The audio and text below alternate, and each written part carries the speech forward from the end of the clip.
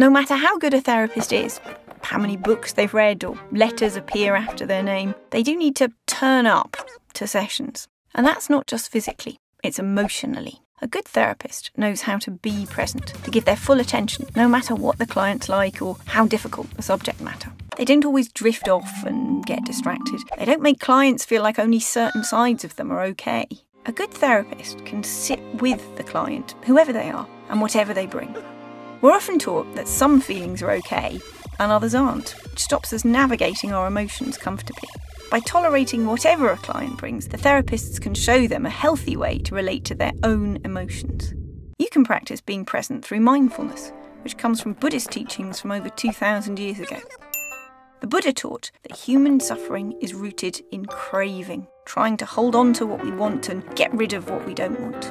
The Buddha stressed the importance of just being with our experiences, noticing them without trying to change them. Mindfulness is about being present in your whole experience, whatever you're doing, thinking, or feeling. Therapists have to be present with themselves before they can be present with others. Some therapists teach their clients mindful techniques, such as meditation.